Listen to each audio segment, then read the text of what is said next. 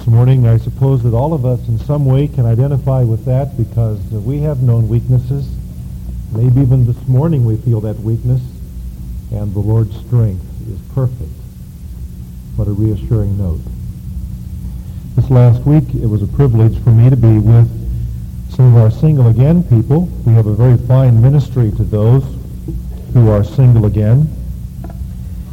And we were talking together about Titus, but we got into the matter about the fact that some doctrines are essential and some are considered non-essential. Essential doctrines are those that are fundamental to Christian orthodoxy, whereas non-essential doctrines are those which may be precious to us, but about which there can be some latitude, even with committed Christians. The first, that is, the essential doctrines, must never be compromised.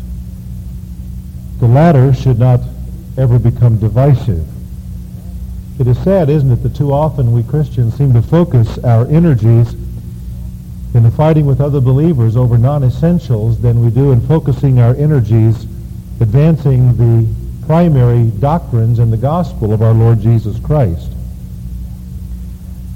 What we're going to be talking about the next 4 weeks is one of those essential, fundamental doctrines to our faith that must never be negotiated or surrendered. We're going to talk about the cross sacrifice of our Lord Jesus Christ.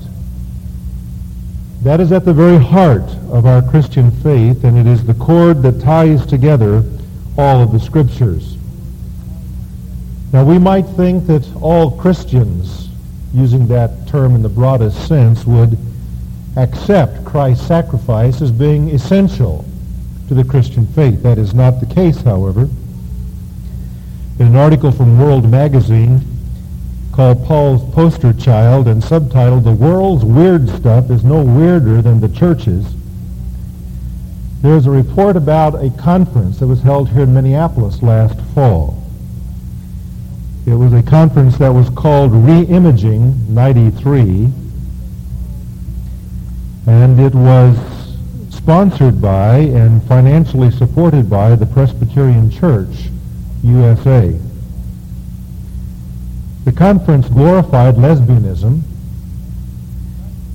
and some of the conference speakers advocated adding books to the Bible to justify feminist and homosexual activism. One of the speakers in this conference, and by the way, they worship the god or goddess Sophia. Now remember, this is sponsored by one of the leading mainline denominations in our country. They worship the goddess Sophia, and at what they called the Ladies' Supper, their communion service, they prayed, "Sophia, Creator God, let your milk and honey flow. Sophia, Creator God, shower us with your love." I need to say that certainly not all Presbyterians would identify with this. Some are very angry about it, but it shows how apostate some leadership in that denomination has become. One of the speakers from Union Theological Seminary in New York City said, "I don't think we need the atonement at all. Atonement has to do so much with death. I don't think we need folks hanging on crosses and blood dripping and weird stuff. We just need to listen to the God within." What I'm saying to you this morning is that the cross sacrifice of Jesus Christ is in fact the very heart and the core of Christianity. And to deny it, as did that conference, is to be absolutely apostate from the Christian faith. I agree with Dr. F.E. Marsh, who said, "Remove the atonement from the Bible, and we have a casket without the treasure, a body without the spirit, a tree without a root, a house without the foundation, a sky without the sun, a checkbook without the balance at the bank, and a gospel without the message."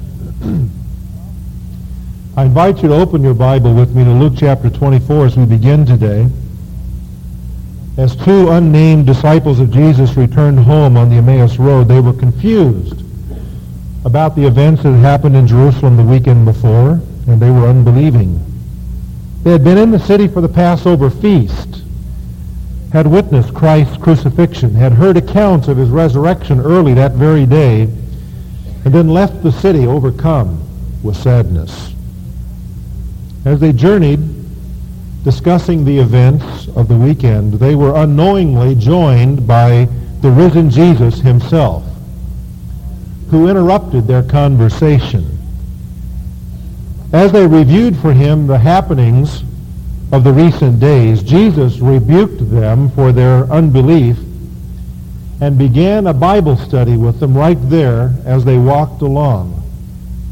It says in verse 25, he said to them, O foolish men and slow of heart to believe in all that the prophets have spoken. Was it not necessary? The word means essential. Was it not absolutely a must for the Christ to suffer these things and to enter into his glory? And beginning with Moses and with all the prophets, he explained to them the things concerning himself in the Scriptures. Later, when he met with his entire group of disciples, he did the same thing. Verse 44, these are my words, he said to them, which I spoke to you while I was still with you, that all things which are written about me in the law of Moses and the prophets and the Psalms must be fulfilled. And so Jesus points to each of the divisions, the Hebrew divisions of the Old Testament Scriptures, and he says that there is content in each of those divisions regarding his suffering and his glory. Now the Hebrew divisions of the Old Testament are the law of Moses, which is the Pentateuch, the first 5 books, the prophets, which include Joshua, Judges, Samuel, and Kings, as they divide them, 4 books.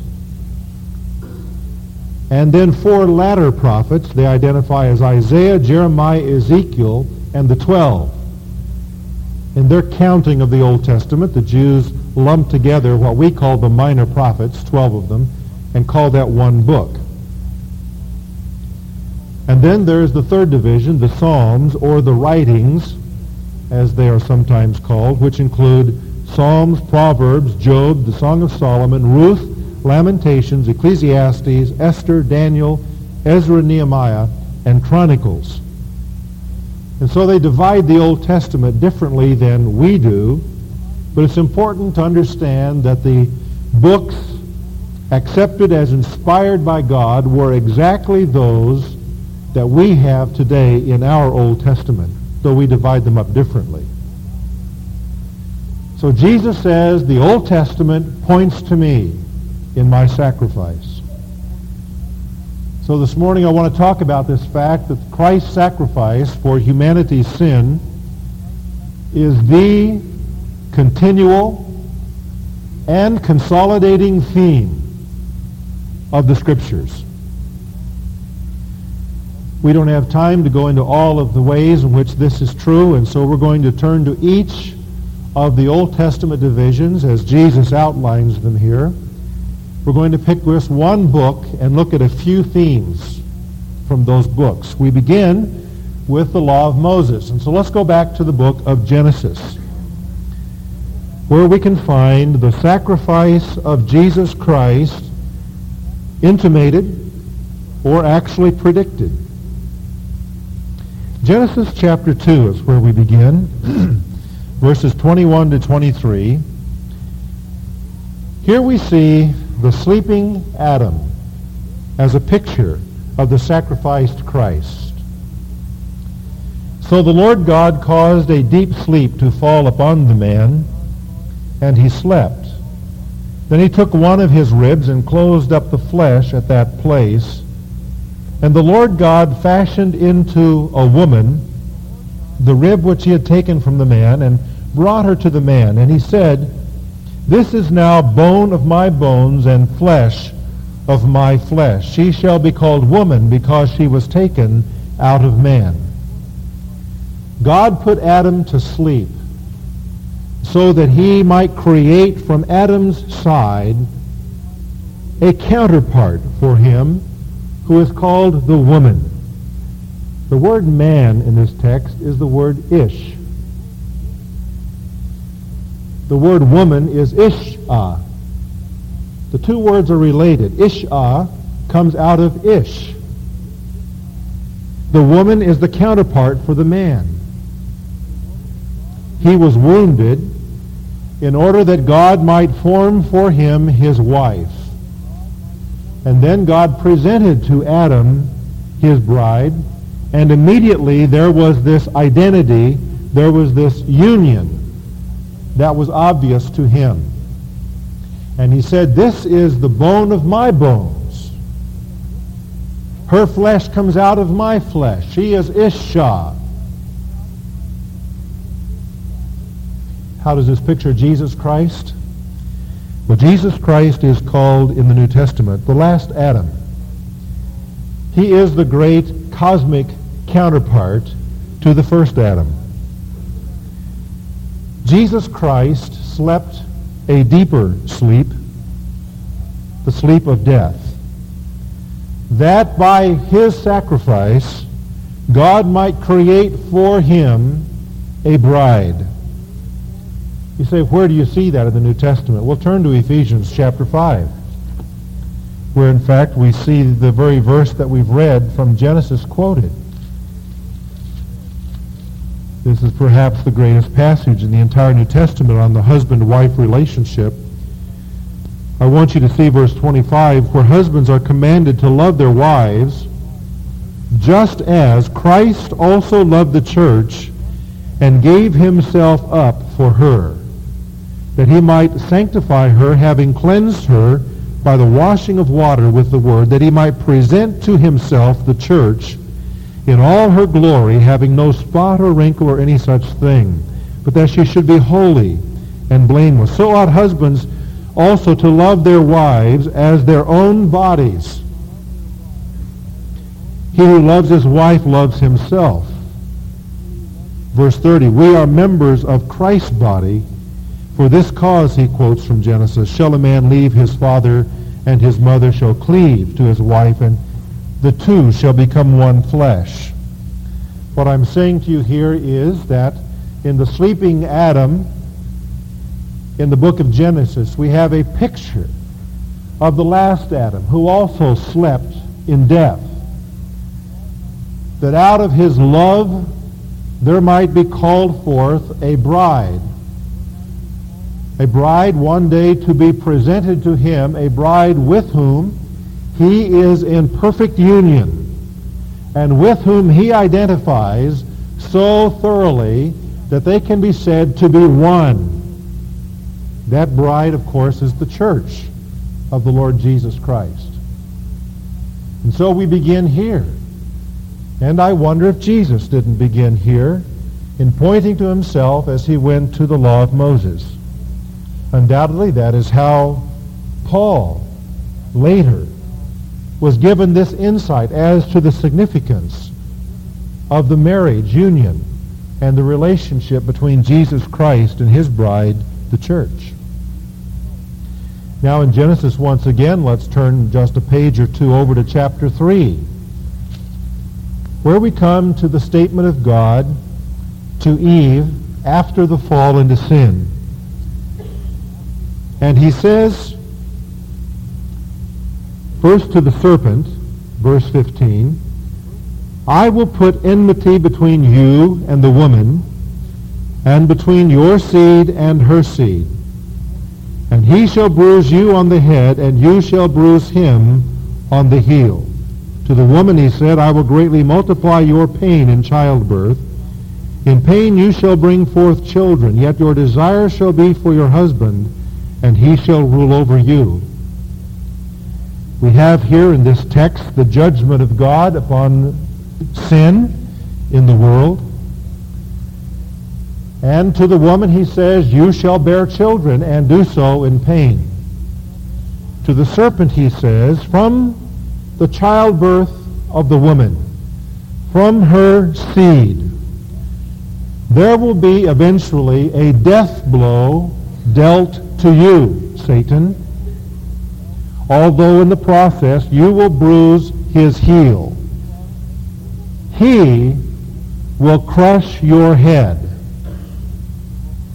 From humanity, whom Satan defeated in the garden, would come Satan's defeat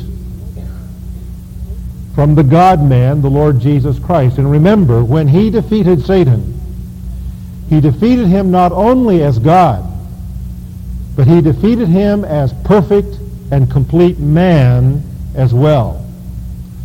And so as the seed of the woman, he crushed the head of Satan, though in the process he himself experienced suffering.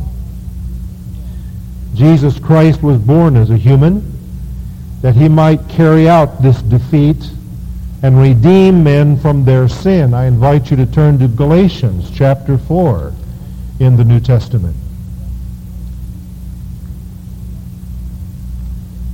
Galatians chapter 4 and verse 4, where it says, but when the fullness of the time came. That phrase is not used in Genesis, but God is obviously there pointing to the future, when the seed of the woman would come. And he says, when the fullness of the time came, God sent forth his Son, born of a woman, born under the law, in order that he might redeem those who were under the law, that we might receive the adoption as sons. What is the significance here of being born under the law? Well, he says that he might redeem those who were under the law. Well, what redemption was needed? We'll look back in chapter 3, verse 13, where it says, Christ redeemed us from the curse of the law. You see, the curse of the law upon humanity is that man is sinful, and the law demands perfection. It also demands the death of sinners.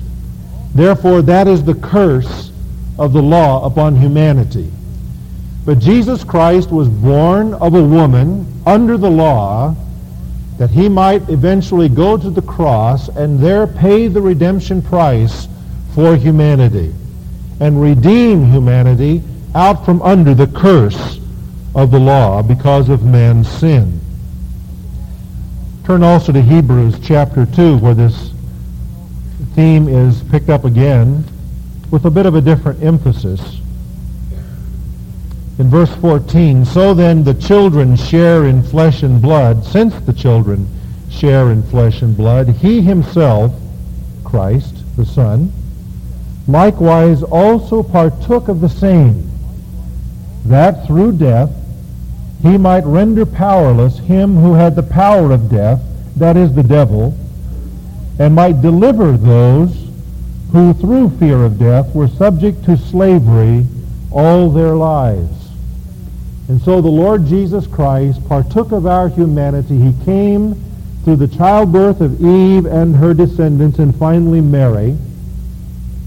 He was born of a woman under the law, that he might redeem us from the curse of the law and destroy the one who held the power of death over us, that is the devil.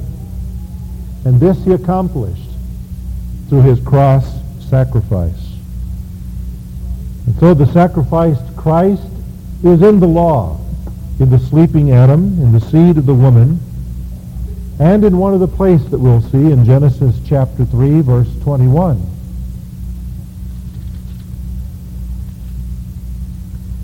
It says, and the Lord God made garments of skin for Adam and his wife, and clothed them, to cover their nakedness and their shame, and to restore them to his fellowship. God killed an animal and provided the skin of that animal as a covering for them. Thus you see, through the death of an innocent substitute, their need was provided for. And so the Lord Jesus Christ was slain as a sinless substitutionary sacrifice, that we might receive the covering of his righteousness for our need, and through that then might be restored to God. I remind you of 2 Corinthians 5:21. For God has made him, Christ, who knew no sin, to become sin for us, that we might become the righteousness of God in him. The shedding of his blood on the cross was the satisfaction that God needed so that he could extend mercy and grace and forgiveness to us. Romans chapter 3, verses 21 to 25. Now there are many other pictures in Genesis of the sacrificed Christ. Abel's offering, Noah's ark, the offering up of Isaac, the suffering and the glory of Joseph. But we must stop at this point as we examine briefly how the law of Moses said that the Christ must suffer. The second division of the Old Testament Jesus pointed to was the prophets. We will turn to one prophet, a minor prophet as we call them. It doesn't mean the message is unimportant. It means that the scope of his ministry was not as broad as some of the others. We turn to the book of Zechariah. Now there are other prophecies of the sacrificed Christ that occur in the prophets, most notably Isaiah's suffering servant of the Lord in Isaiah 53, and Jonah, who spent 3 days and 3 nights in the grave of a fish's belly. But we're going to look at Zechariah. And in Zechariah chapter 13 and verse 7, we have a famous prophecy that is called the smitten shepherd prophecy. The Lord speaks and says, "Awake, O sword, against my shepherd, and against the man, my associate, declares the Lord of hosts. Strike the shepherd, that the sheep may be scattered, and I will turn my hand against the little ones." Here is a prophecy that was fulfilled in the death of the Lord Jesus Christ and in the scattering of his disciples. In Matthew, the Gospel of Matthew, chapter 26, and verse 31, Jesus said to his disciples, "You will all fall away because of me this night, for it is written, I will strike down the shepherd, and the sheep of the flock shall be scattered." And so the Lord Jesus himself points to Zechariah's prophecy as being applied to him. In Zechariah, there is one who is speaking who identifies himself as the Lord of hosts, or the Lord Almighty. Here he commands the sword as though it were personified. He speaks to the sword and commands the sword to strike the shepherd. Now it's interesting that the word sword here is masculine. The word strike is masculine, whereas the word sword is feminine. You would expect that the two would agree, but that is not the case. You say, well, what is the significance of that? Well, it means that it is God who initiates this violent action. It's not the sword itself, it's God who initiates the striking of the shepherd. The shepherd whom he describes as being close to me, or my associate. This word is found only in the book of Leviticus, outside of this one text in the Old Testament. It means one who is a near neighbor. One commentator tells us the significance with these words. The shepherd is one who dwells side by side with the Lord, his equal. And so Jehovah God, the Lord of hosts, is speaking of the shepherd in this text as his equal. May I remind you of John chapter 10, where Jesus said, I am the good what? The good shepherd. The good shepherd lays down his life for the sheep. And then at the end of that text, in verse 31, he says, I and my Father are what? Are one. Underscoring the oneness of the Father and the Son, picking up on that same theme from Zechariah, who said the shepherd and God are equals. And the Father says, sword, strike the shepherd. And so we have the suffering of this smitten shepherd. Just quickly turn back to chapter 12 of Zechariah, verse 10, where this prophecy is given, I will pour out on the house of David and on the inhabitants of Jerusalem the spirit of grace and of supplication, so that they will look on me whom they have pierced.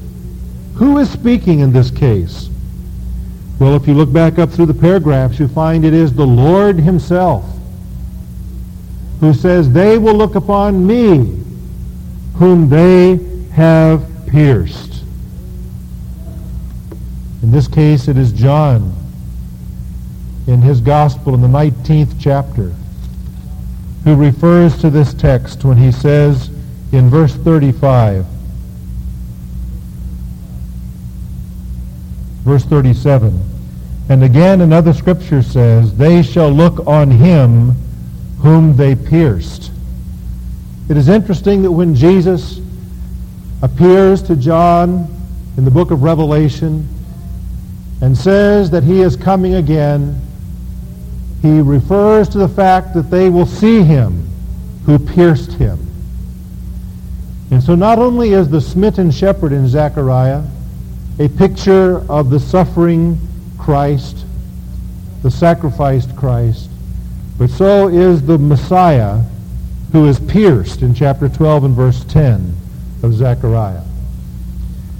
Now I want to close by turning quickly to Psalm 22, to the third division of the Old Testament that Jesus pointed to. Psalm 22 is perhaps one of the most significant of the Psalms, called Messianic. In verses 1 through 18, we see his suffering. Verses 19 through 31, his glory. As most of you are aware, in this psalm we have the grisly details of a crucifixion described to us hundreds of years before the Romans used it as a means of execution. For example, he says in verse 15, my strength is dried up like a potsherd, and my tongue cleaves to my jaws, speaking of his thirst. Verse 16, the dogs have surrounded me. A band of evildoers has encompassed me. Here is the Christ looking down from his cross at the Romans gathered around at his feet. They pierced my hands and my feet. I can count all my bones. They look. They stare at me. They divide my garments among them, and for my clothing they cast lots. Now I have only touched the surface of this psalm. But do you not see that 1,000 years before Jesus was crucified, David wrote about the cross sacrifice of the one who would be his son? Whenever you pick up your Bible, expect to see Jesus revealed in your Bible.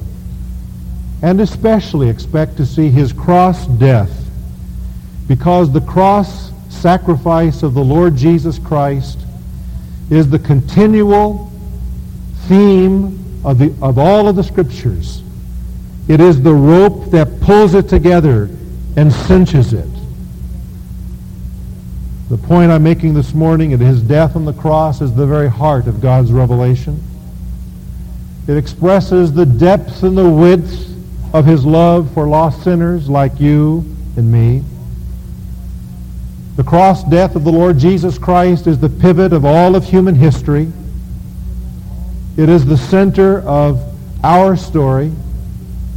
It is the center of God's plan for the ages. Everything else that has ever happened revolves around the cross. It is the pivot. The cross sacrifice of the Lord Jesus Christ is the only hope for your soul and mine. It is God's only provision by which we can be restored to him. For there is no other name under heaven given among men whereby we must be saved. Only one, and that is the name of the Lord Jesus Christ, crucified for our sins. There was a policeman years ago who was patrolling on night duty in northern England when he heard from the shadows a quivering sob. Turning in that direction, he saw sitting on the steps a little boy. Tears were rolling down his cheeks. And he said to the policeman, "I'm lost. Please take me home." Well, the policeman, of course, went directly to him and took him up in his arms and began naming street after street that he knew, trying to help the little boy remember where he lived. And he couldn't. He repeated the names of shops in the city, of hotels in the area, but all of that was without success. And then he remembered that in the very heart of this city in northern England, there was a church that was well known.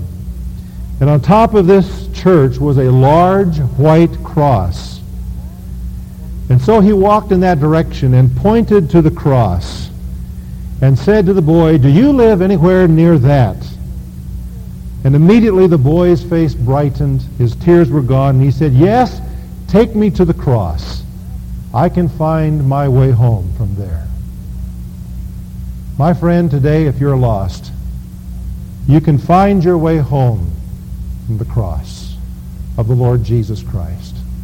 Come to his cross today. Understand that that sacrifice was for you. Come to the cross and find your way home to God. It matters not how far away you think you are, how lost you feel. If you see that cross, know that that cross is for you to bring you to God. And trust the Savior this morning. Let's pray. Father, we thank you for the plan of redemption, a plan that is written throughout the warp and woof of the Bible, a plan that is the heart of it all. We thank you that Jesus had to suffer and die for us, because that's what you designed. And throughout your word, you have woven in that story. Today, Father, that cross stands as a monument to your love. Many of us here have responded, and we've come to the cross, and we have found our way home. But there may be some friend who is here this morning who's not been able to find that way, but who today sees the cross as being the answer, the only answer for his soul.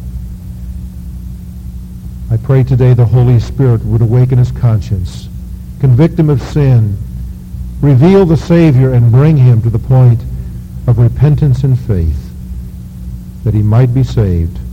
In Jesus' name, amen.